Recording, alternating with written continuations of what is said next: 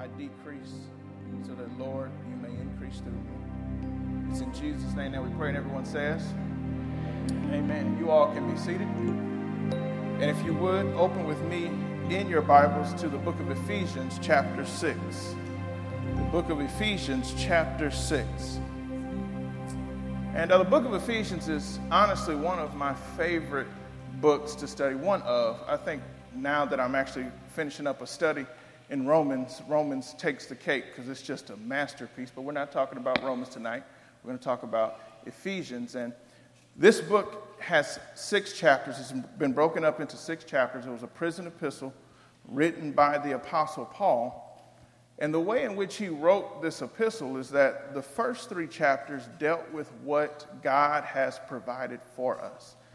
It dealt with our position that we have because of Christ Jesus.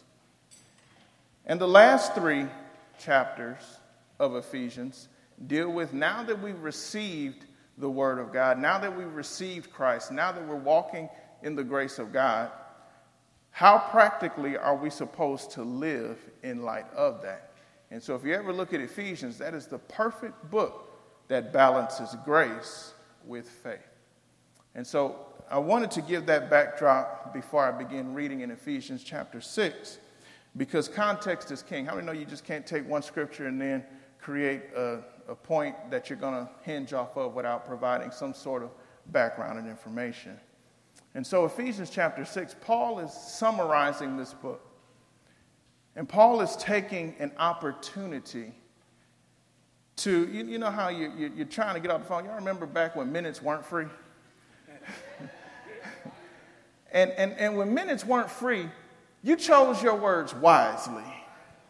It wasn't none of this breathing on the phone and sighing and what you doing? Nothing. What you doing? It was like, no, look, you don't understand. It's 37 cents a minute before 9 o'clock, and I need you to say what you had to say or wait till that time. And so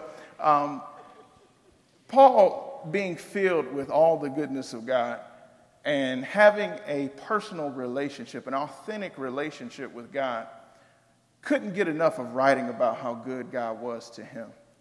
And the papyrus that he was writing on was expensive, therefore it was limited. And so at some point he realized, I got to cut this off. And Ephesians chapter 6, where we're going to look at today, is him cutting off the book of Ephesians and kind of summarizing the entire book for us.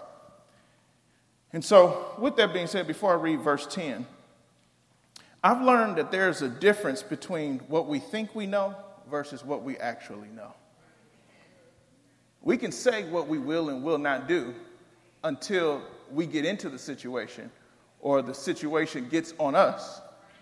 And then we find out what really has been placed on the inside of us. I've also learned that the best relationships are the ones that have been through some stuff and made it out on the other side. I learned that if I keep staying happily married long enough, that life is going to hit your marriage. And I've learned that when life hits your marriage, instead of y'all trying to hit each other, and you all working together in the midst of life happening, and you all walk through a situation together, not accusing each other because the situation hit the marriage, but actually coming out on the other side of it, that it brings you closer together because now you both have history. Now there's something when you both look at each other's eyes to know that when I was going through something, they were with me. When I was at my lowest, they stood by my side. When no one else believed in me, they still believed in me. They weren't a person that was in the relationship only when it was good. They were with me in times where it wasn't as good as we thought it would be. And I love relationships, and I love being married to a woman and knowing people who will stick with you no matter what happens in your life.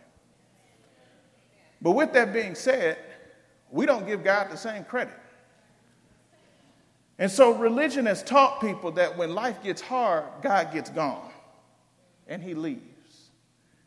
Religion has taught people that when things get tough, that they cannot depend on the person who sticks closer than a brother. And so Paul now addressing us from prison, having not done anything wrong, he wants to encourage us how to not only say we are Christians, but to actually live this out. And I want you to understand this. The way you believe God treats you is how you're going to treat other people.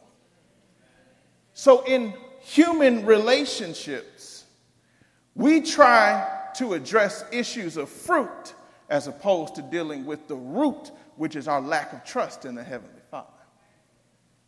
And so before we can build upon the place that is relationships, let's first have an accurate relationship picture with the Lord and understand how we're supposed to live in this Christian walk. So in verse 10, it says, "Finally, my brethren, be strong in the Lord and in the power of his might. Put on the whole armor of God, that you may be able to stand against the wiles of the devil." So the title of tonight's message is Battle-Tested Christianity. Battle-Tested Christianity. Because we can shout all day long in church. We can run around and say, "Oh, that's good word, good word." But as soon as life hits us, what is our response? And so Paul's sitting in prison, realizing that life has just hit me after I just got done telling you all that God has blessed you with all spiritual blessing. I just got done telling you that he saved you by grace. I just got done telling you now unto him who's able to do exceeding abundantly above all that you can ask or think, according to the power that's at work within you. He said, after I get done telling you all of that, I want you to understand that life will still hit you and you need to respond correctly to it. And so battle-tested Christianity is Christianity that does not get weaker when adversity hits, but it gets stronger when adversity hits. God desires a relationship with us. That when things do not go the way in which we thought, that we don't turn around and blame him for being something that he isn't. Just because it didn't happen the way in which in your mind it played out, doesn't mean that God is not good. And so Paul is saying here, life will happen, but I want you to be strong. That word strong there means this is your resource. This is your source. This is your supply. Your supply is in the Lord. And it also goes on to say, and not only is your supply in the Lord, but he goes on to describe what this supply is. The word power there means all of the power from all of the armies of heaven. So it doesn't matter how low you may feel, you have to remind yourself that my supply does not come from this world. My supply doesn't come from what I see and what I look at. My supply comes from the inside, which is my spirit, which is in Christ. And the power supply that I get to draw from is the power that is backed up by all of heaven. So I am not helpless no matter what situation I find myself in.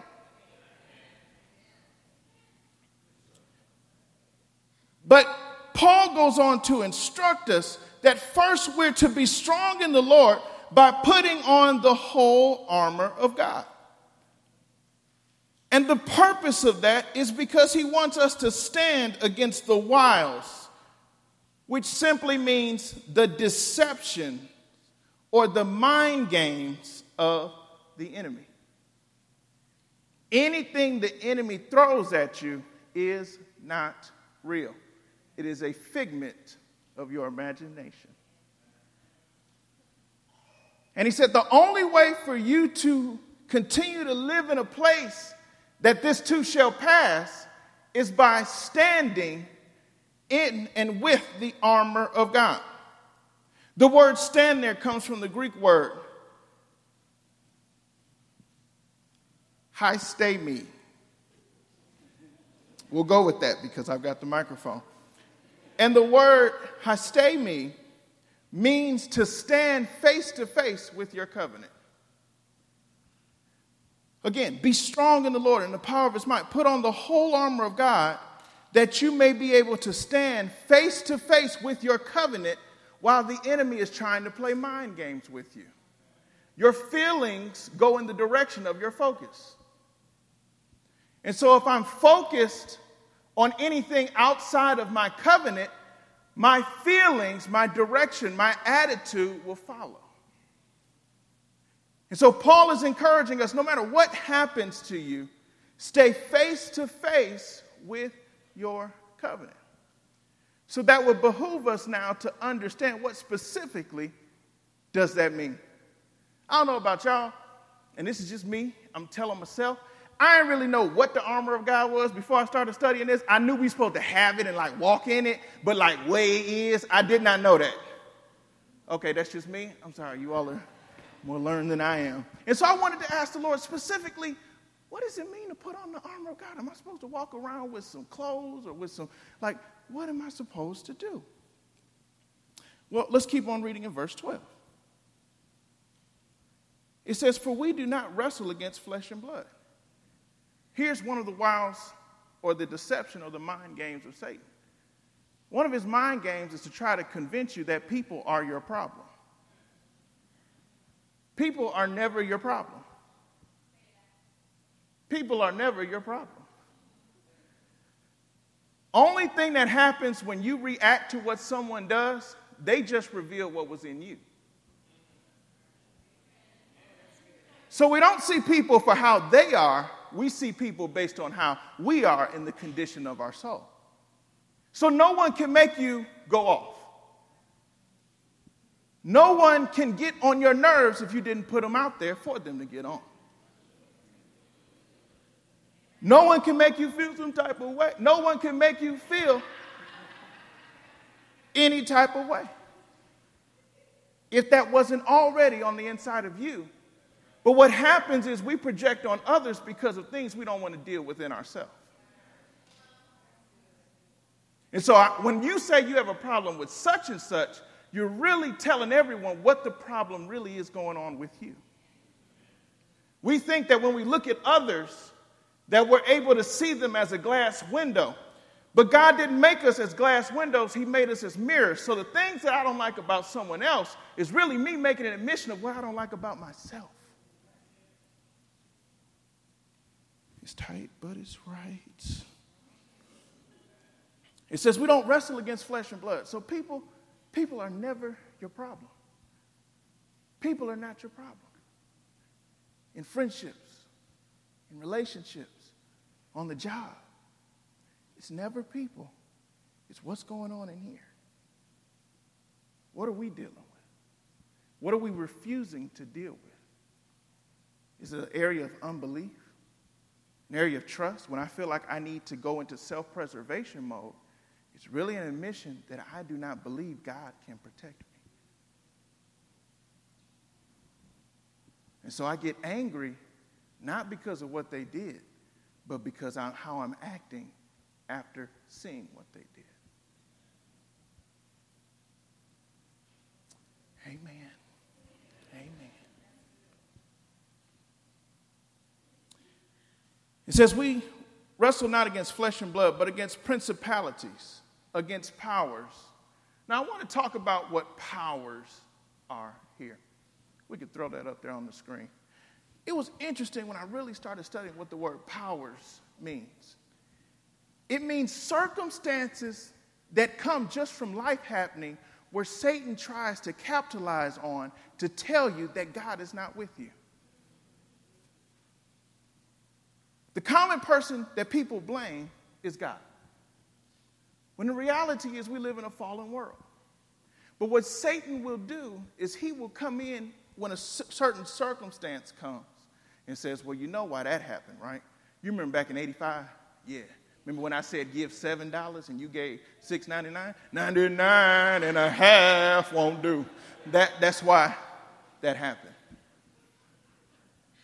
But that word, we're wrestling against powers, is the enemy distracting us from being face to face with our covenant.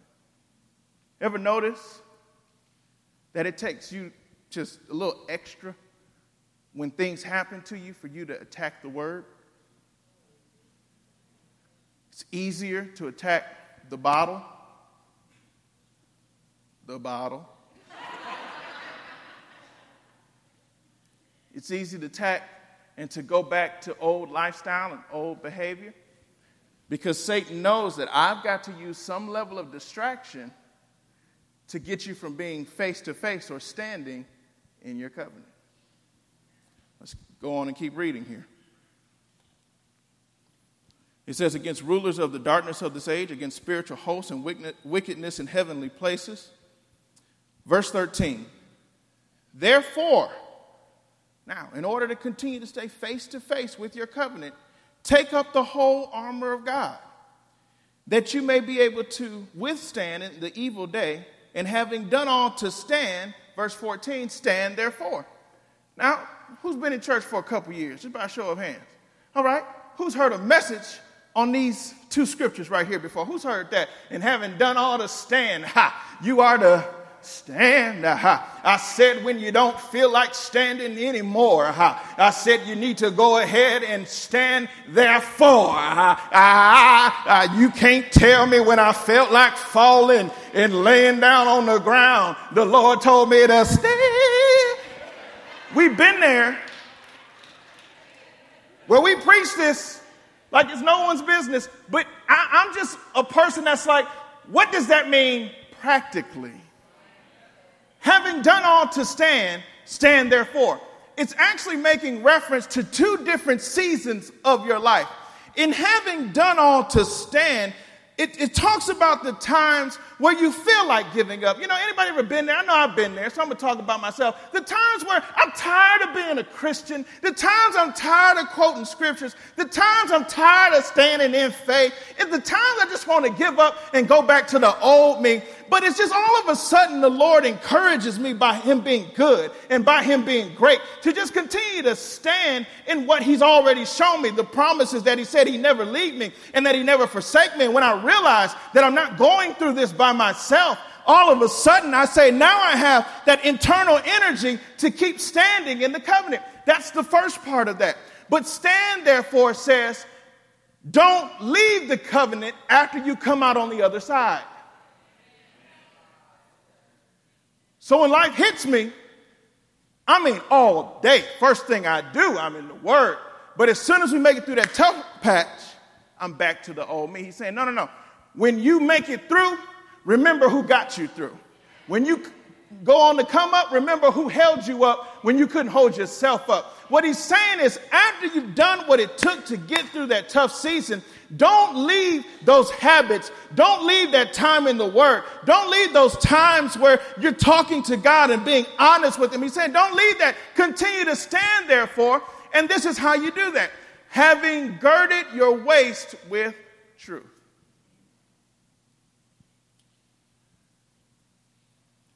Second Timothy chapter 2, verse 15 says, study to show thyself approved unto God, a workman that needeth not to be ashamed, rightly dividing this word of truth. So I actually started reading this as well, and started reading this in the Greek, just, hobby, kind of fun.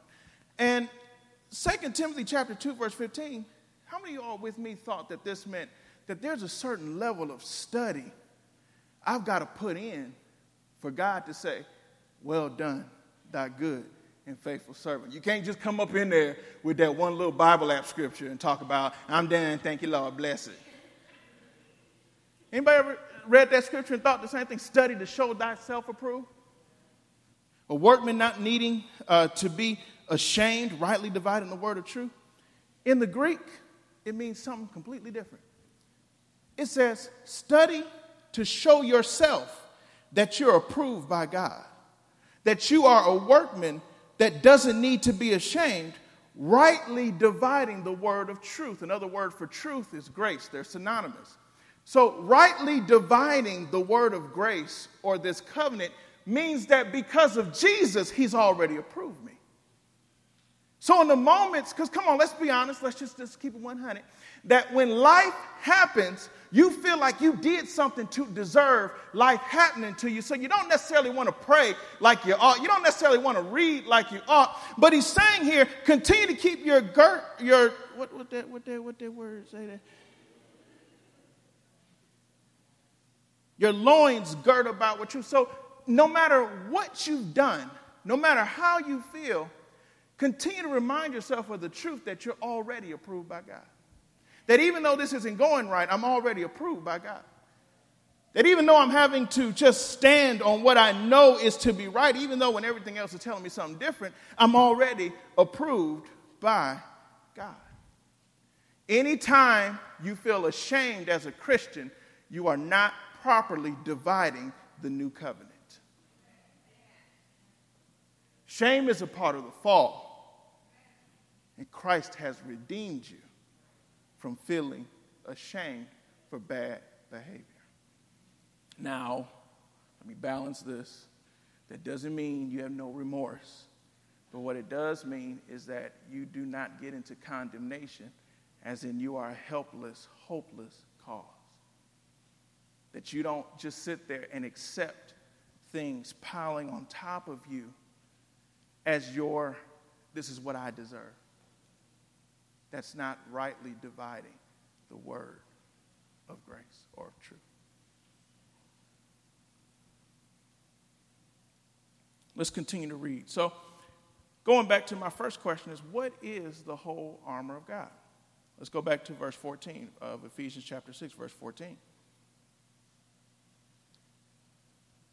It reads, stand therefore, having girded your waist with truth. That's a part of the armor of God.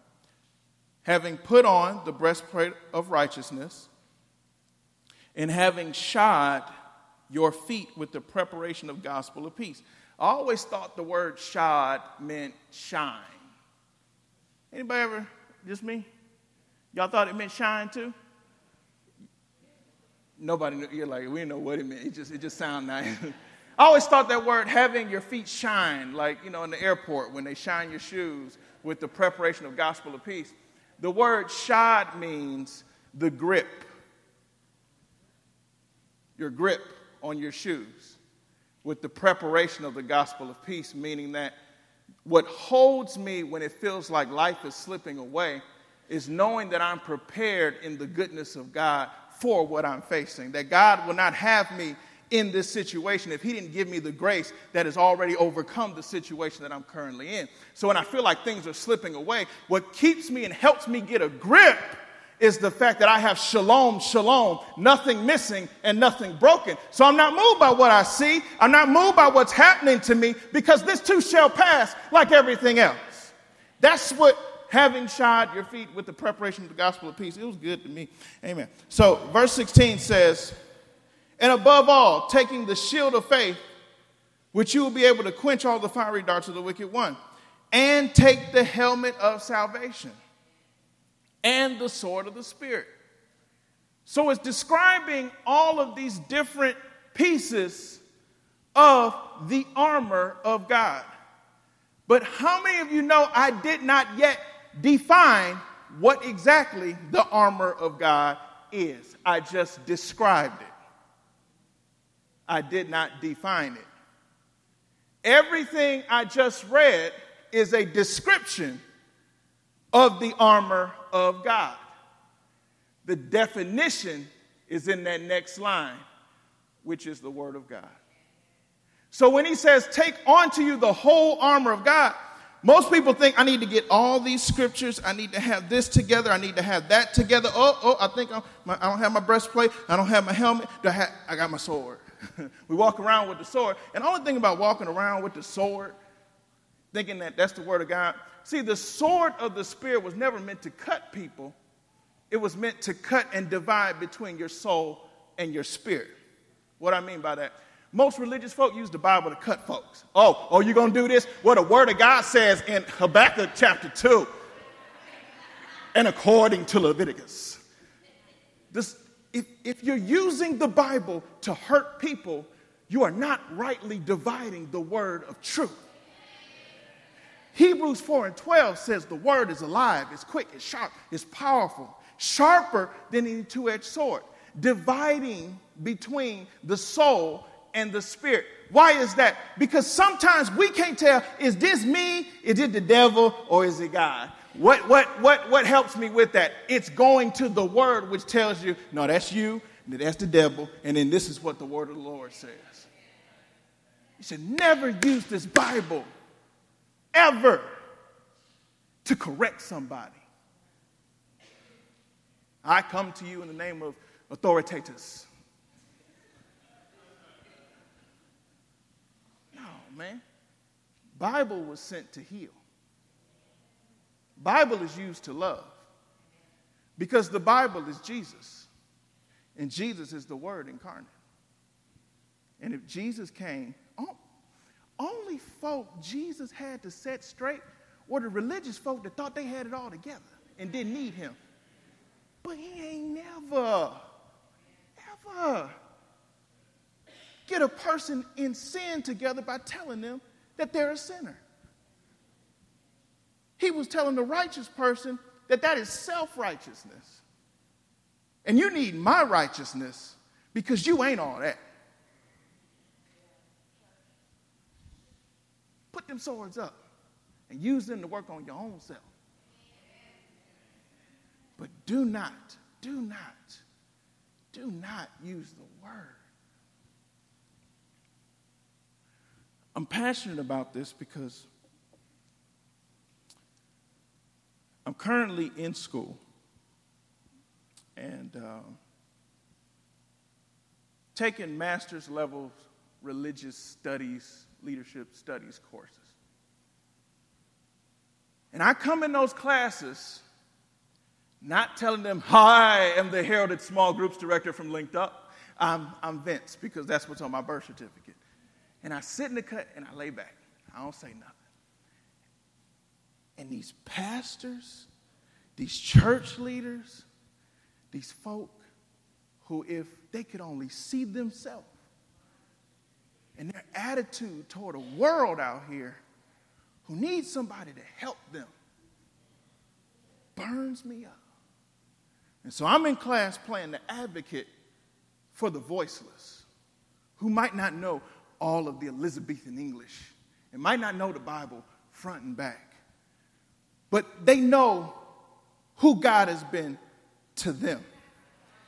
They know what God has brought them from. They know that I might not have a chapter or verse, but you can't take away the fact that when I was at my lowest, and when I didn't have anything, and when I didn't have anyone, there was like a breath of fresh air. There was a wind that came into my heart, and immediately I just felt repentant and that I needed Jesus. And in my own house, without anybody around, I called upon the name of the Lord, and he heard my cry. He's turned me around. So they might not know all of the Bible verses and the scriptures, but you got these religious people who think they know everything, but don't know anything, because the only thing that we know is Jesus, him crucified, him raised from the dead, and his finished works. All the other things in the Bible that we have are all pointing to Jesus Christ. And so that's why in Romans 10 and 13 it says, whosoever shall call upon the name of the Lord shall be saved. Because all you need is Jesus. Everything else points to him.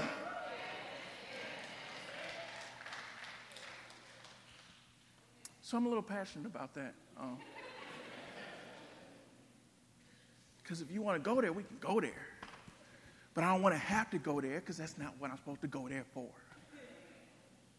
So put your swords up. And use it on yourself. You know, I'm sorry, we just family tonight. You know the most self-righteous folk are the most folk that be sinning all the time. Because you want to deflect all the stuff you don't feel like dealing with on somebody else. When the only thing you're looking at is a mirror of yourself.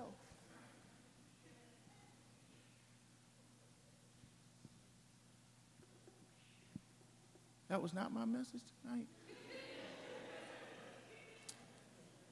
Let's go to 1 Samuel 17, and y'all. Man, I love the grace of God, which teaches us to deny ungodliness, which empowers us in areas that we couldn't have been empowered in before. I love this grace because I don't deserve it, nor could I ever. I love his goodness because it's everlasting. I love God because his mercies are unsearchable. And Psalm 103 says they're as high as the heavens, and there's some galaxies that are millions of light years away. And so in layman's terms, millions of light years away means it would take me 1,000,000 years at the speed of light to even get to these galaxies. And only thing about that is every 24 hours I have to start all over again because his mercies are new every morning. And when I think about that love and I remember where he's brought me from and I go back to where I started, and 11 years ago I can remember being homeless. I can remember not having a job. I can remember not having a car. I can remember not having anything. I know, like I know God is good, where he says, taste and see that I am good. Experience me for yourself. And when I experience him daily, he transforms me internally. And so I think about the times that when I did get a little something here and a little something there, and I thought I had things all together, and I thought I knew the word, and I realized that I was this emotional wreck who just had a lot of things that he suppressed, didn't want to talk to anybody about, thought it was not being a person of faith to say that I'm dealing with some things personally, internally, but yet God still worked with me throughout all of my mistakes, throughout all of my flaws, through the times that I told him that I wouldn't make certain mistakes again, and I still made certain mistakes, and he held my business close like a friend, and he helped me, and he loved me, and he picked me up, and all he asked me to do was just with my life, share this good news with other people. With my life, just let them know that God loves them, because me being, in my mind, the chief of all sinners, because there's 613 different laws. And on top of that, there are more laws put in by the Levitical priesthood. So I can't keep all of those. And so only thing of my own self I could do was sin. And in of my own self, he said, while you were my enemy, I love you. While you were my enemy, I'm looking out for you. It doesn't matter what you're dealing with. I am here to help you every single step of the way. And I look at my life and I can't take credit for anything that God is doing because of his goodness. And if we just have a moment to understand that, yes, life is going to hit you because it wants to take away the very thing that I'm telling you. It wants to tell you that God doesn't love you. It wants to tell you that God doesn't want to use you. It wants to tell you that God is done with you. But I've got news for you. You haven't seen anything yet. And when you spend time with the Lord, he will show you that you haven't even started on what he has for you.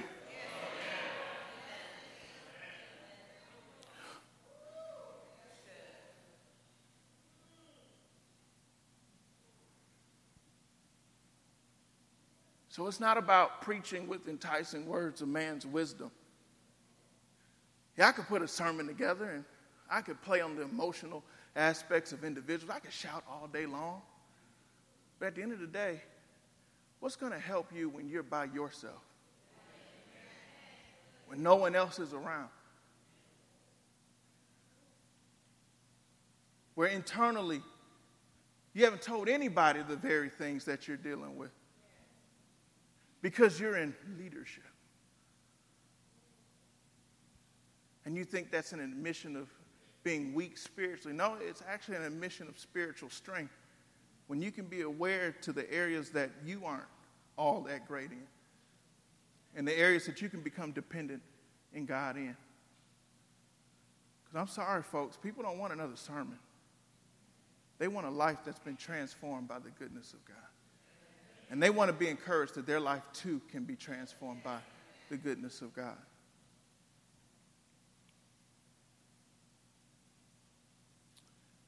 So 1 Samuel 17, and I'll close here tonight. Another familiar story of David and Goliath. A story that I learned growing up, and I saw movies on and cartoons and, in sports we even say David versus Goliath.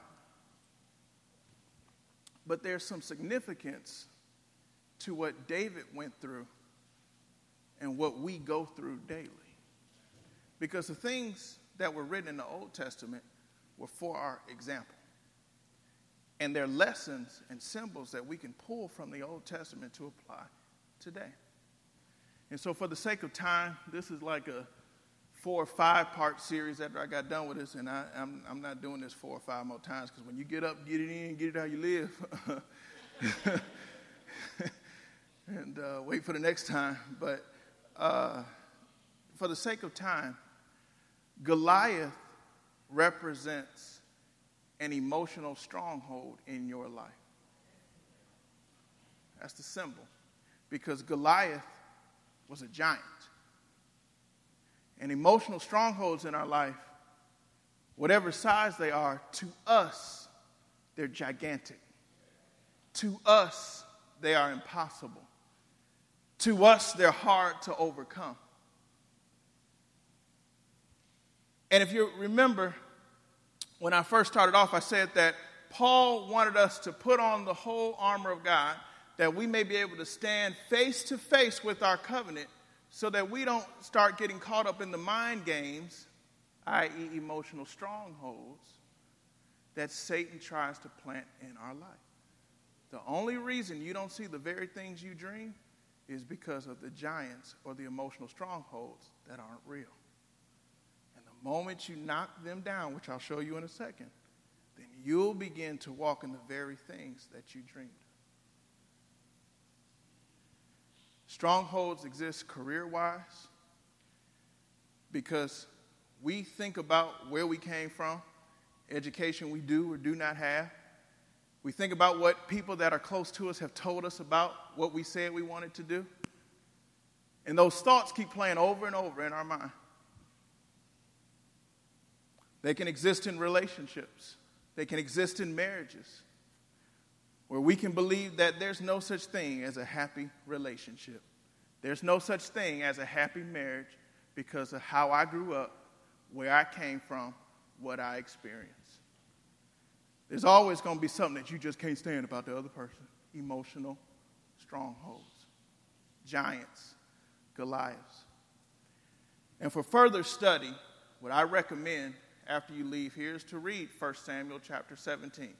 The entire chapter. As I said, I can't do it justice here tonight, but I encourage you all to read 1 Samuel chapter 17, the entire chapter. And as you do, you'll notice the progression of how David stood face to face with his Goliath, or the giant that was before him. To kind of give a backstory, because I have to pick up midway through the chapter here, Goliath, or as we're going to call our emotional stronghold, began talking to the people of God. And when he addressed the people of God, he addressed them for where they were at and not who they were. He called the people of God, you servants of Saul. That was their assignment. That wasn't their calling. And so we can never get wrapped up into our assignments, because our assignment is not our final destination. It's where we're at. And Satan will try to talk to you because of your current assignment or the lack thereof, and tell you why you can't do what God has called you to do, or because of a certain situation or circumstance that's in your life, tell you that you're inept, you're inadequate, you can't do anything. And he will address you based off of your current location. If the soldiers were just present of mind enough to realize that Goliath wasn't even talking to them, because they were people of God, not servants of Saul. And when you allow your circumstance to talk to you based off of your current financial status, your current relationship status, your current occupational goal standing, whatever it is, you have to remind that thought, and out of your mouth tell that thought, that is not who I am. I am a child of God. And so when they began to believe, it lowered their self-image of who they were. It made them to forget about their covenant that God had made with them. So it caused them to be afraid. And so Saul's army was dismayed. They stopped fighting. The only time we stop fighting for what we know God has called us to do is when we take our eyes off of Jesus and we place it on the things that we do not have. And so in the midst of any test or trial that you face in your walk, in your relationship with the Lord, stop listening to crazy, self-defeating thoughts that come to you. But one thing about these thoughts, just like Goliath, they presented themselves daily and over a period of time. It said that Goliath came out 40 days like, hey, what up? I'm waiting. Next day, hey, what up? I'm waiting. I feel like Law and Order. Doom, day 27. Hey, what up? And because there was no one around them, because of the company that they kept that was willing to challenge that wrong way of thinking, they all cowered and went back into their shell and went back into their box. That's why, shameless plug, I encourage small groups because you need to be surrounded by individuals that will be able to challenge wrong ways of thinking that try to stop you from doing what God has called you to do. Shameless plug, I'm sorry. But in verse 26, it says, then David spoke to the men. So David, out of nowhere, he came, he was on assignment for something, but God had something greater. So don't get caught up in your current assignment. You have to always think about the big picture. Man, that's good. God has something just great for you. And you can't get discouraged because you think you on do boy status or messenger status right now or servant status. It is just preparing you for your ultimate place of destiny. So you have to treat every assignment, again, not for where you're at, but where you're going. I'm not serving people because I'm trying to get something. I'm serving people because I know what God has given to me. And you stop messing around with folk. No. Look at where you're going. And so David spoke to the men who stood by, saying, what shall be done to the man who kills his Philistine and takes away the reproach from Israel? For who is this uncircumcised Philistine? He didn't talk about, whoa, who that big dude over there? He went right to covenant. He said, I don't care what it looks like. It doesn't have covenant. I don't care what your situation looks like. It does not have covenant. You do. And so let's drop down to verse 33. And Saul said to David, you are not able to go against this Philistine to fight with him, for you are a youth. So again, trying to remind him for where he is. And he's a man of war from his youth. Again, people close to him, discouraging him from what he knows God has revealed to him. So,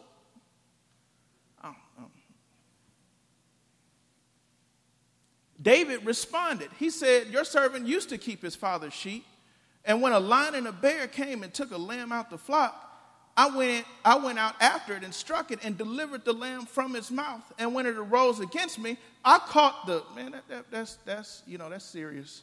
I caught it by its beard, I struck it, and I killed it. He says, your servant has killed both the lion and the bear, and this uncircumcised Philistine will be like one of them. Why? Because of covenant. When you feel discouraged, when you feel down, remind yourself of where God brought you from before. Remind yourself that you might not be where you're going, but thank God I left. And you have to remember in your mind the times where your body wasn't feeling well and God was your healer. You have to remember the times you didn't have a job and he was your provider. You have to remember the times where your back was against the wall and he was your way maker. You have to remember every single time you thought you could never get out of those destructive habits, but yet he was your deliverer, that he has redeemed your life from destruction, and that he's crowned you with his loving kindness and his tender mercies. When you remind yourself of what God has already done, it guarantees victory because God will not change on you one iota. That is what prepared David. Not that there was, all the army knew they had a covenant, but what did the covenant mean to David? You can know the grace of God is on your life. You can know the word of God. But what does the word mean to you? How has it worked for you? I'm out of time. But let me give you the SparkNotes version of this.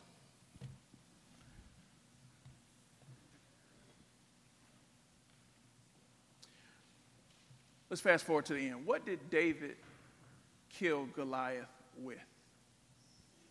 Smooth stone, right? We can agree to that.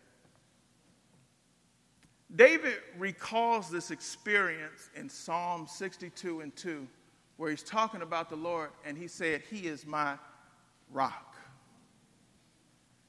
Matthew 16, starting, I believe, at verse 13 through like 19, Jesus asked his disciples, what do men say that I am? And his disciples responded with one of them glory, hallelujah, blessed and highly favored answers.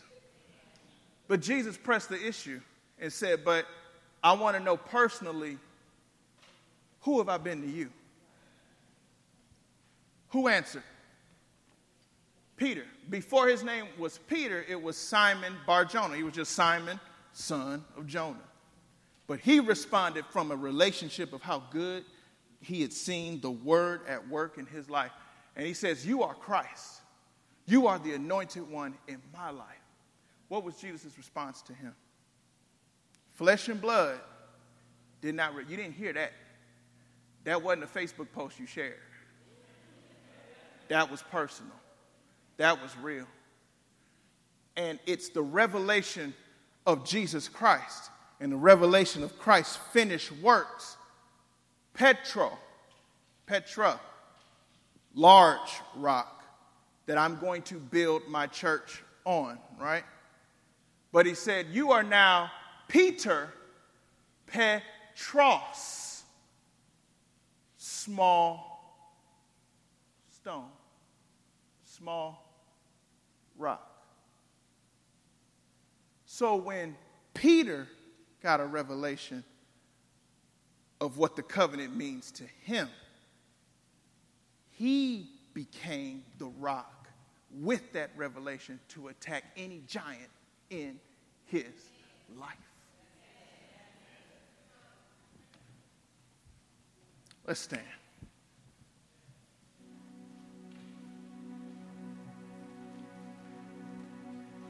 There may be some of you in here dealing with a giant. I know I am. Anyone else in here dealing with a giant tonight? Let's knock these giants down by just being reminded of how God has been good to you. That giant has to fall because that emotional stronghold, that way of thinking does not have a covenant. You do. And I want to encourage everyone, after you leave here tonight, I want you to write that giant or giants, plural, down. But I also, on the other side of that, want you to write down all of the times you've seen God work in your life. So every time you feel like quitting, and every time you feel like giving up, and every time you feel like you're inadequate, I want you to look over on that other side and say, but it's not about me being adequate. It's about Christ and his sufficiency that has made me adequate. It's about God's power and not my power. That he's my supply and I can get high off my own supply. Some of y'all caught that. Let's just lift up our hands to the Lord today. And this is a personal time of reflection out of your heart. Personal time of reflection from where you are. Don't push this off as a religious thing that we do here. But I want you to think that giant has been talking to you all day, all week, all year, 4 years. And tonight it falls. Because if God has delivered you before, he's already delivered you going forward. So, Father, we're here tonight reminded and thinking of all the times you fought our battles, all the times you strengthened us and carried us, been our wisdom, been our peace, been our joy. And those things that tell us that we can't, things that tell us we're not good enough, Lord, it's because of your goodness that we're qualified to be sufficient for the day. Purpose to put on this whole armor of God by staying face to face in this covenant. Father, I pray for every single person that's here tonight, removing any emotional, mental strongholds, removing things that tell them they're not good enough. Let them know by just being good to them that they are accepted in the beloved, that you care for them. Oh, we thank you this evening. Everyone looking up here at me,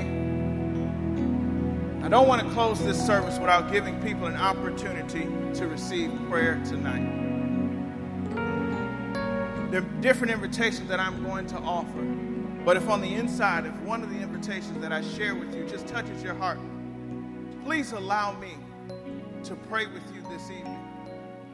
We not only want to pray for you, but we also want to tell you what your next steps are, so that you don't have to keep coming and hitting the same things over and over again.